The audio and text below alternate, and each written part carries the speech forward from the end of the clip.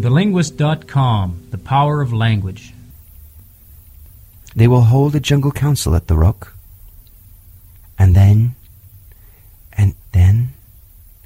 I have it, said Bagheera, leaping up. Go thou down quickly to the men's huts in the valley, and take some of the red flower which they grow there, so that when the time comes thou mayest have even a stronger friend than I, or Baloo, or those of the pack that love thee. Get the red flower. By red flower, Bagheera meant fire. Only no creature in the jungle will call fire by its proper name. Every beast lives in deadly fear of it, and invents 100 ways of describing it. The red flower, said Mowgli, that grows outside their huts in the twilight. I will get some. There speaks a man's cub, said Bagheera proudly. Remember that it grows in little pots. Get one swiftly, and keep it by thee for time of need. Good, said Mowgli. I go. But art thou sure, O my Bagheera? He slipped his arm around the splendid neck and looked deep into the big eyes. Art thou sure that all this is Shere Khan's doing? By the broken lock that freed me, I am sure, little brother. Then, by the bull that bought me, I will pay Shere Khan full tale for this. And it may be a little over, said Mowgli, and he bounded away. That is a man. That is all a man, said Bagheera to himself, lying down again. O Shere Khan, O Shere Khan, never was a blacker hunting than that frog hunt of thine 10 years ago. Mowgli was far and far through the forest, running hard, and his heart was hot in him. He came to the cave as the evening mist rose, and drew breath, and looked down the valley. The cubs were out, but Mother Wolf, at the back of the cave, knew by his breathing that something was troubling her frog. "What is it, son?" she said. "Some bats chatter of Shere Khan," he called back. "I hunt among the ploughed fields tonight." And he plunged downward, through the bushes, to the stream at the bottom of the valley.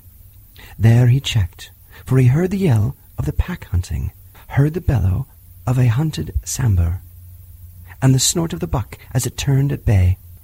Then there were wicked, bitter howls from the young wolves. "Akela! Akela! Let the lone wolf show his strength! Room for the leader of the pack! Spring, Akela!" The lone wolf must have sprung and missed his hold, for Mowgli heard the snap of his teeth, and then a yelp, as a sambar knocked him over with his forefoot. He did not wait for anything more, but dashed on, and the yells grew fainter behind him as he ran into the croplands where the villagers lived. "Bagheera spoke the truth," he panted, as he nestled down in some cattle fodder by the window for a hut. "Tomorrow is one day both for Akela and for me." Then he pressed his face close to the window and watched the fire on the hearth.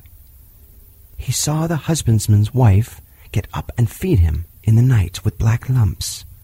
And when the morning came, and the mists were all white and cold, he saw the man's child pick up a wicker pot plastered inside with earth, fill it with lumps of red-hot charcoal, put it under his blanket, and go out to tend the cows in the byre. "Is that all?" said Mowgli. "Well, if a cub can do it, there's nothing to fear." So he strode round the corner and met the boy. He took the pot from his hand and disappeared into the mist, while the boy howled with fear. "They are very like me," said Mowgli, blowing into the pot as he had seen the woman do. "This thing will die if I do not give it things to eat." And he dropped twigs and dried bark on the red stuff. Halfway up the hill he met Bagheera, with the morning dew shining like moonstones on his coat. "Akela has missed," said the panther. "They would have killed him last night, but they needed thee also. They were looking for thee on the hill." "I was among the ploughed lands. I am ready. See!" Mowgli held up the fire-pot. "Good. Now, I have seen men thrust a dry branch into that stuff, and presently the red flower blossomed at the end of it. Art thou not afraid?" "No. Why should I fear? I remember now, if it is not a dream, how, before I was a wolf, I lay beside the red flower, and it was warm and pleasant. TheLinguist.com, The Power of Language.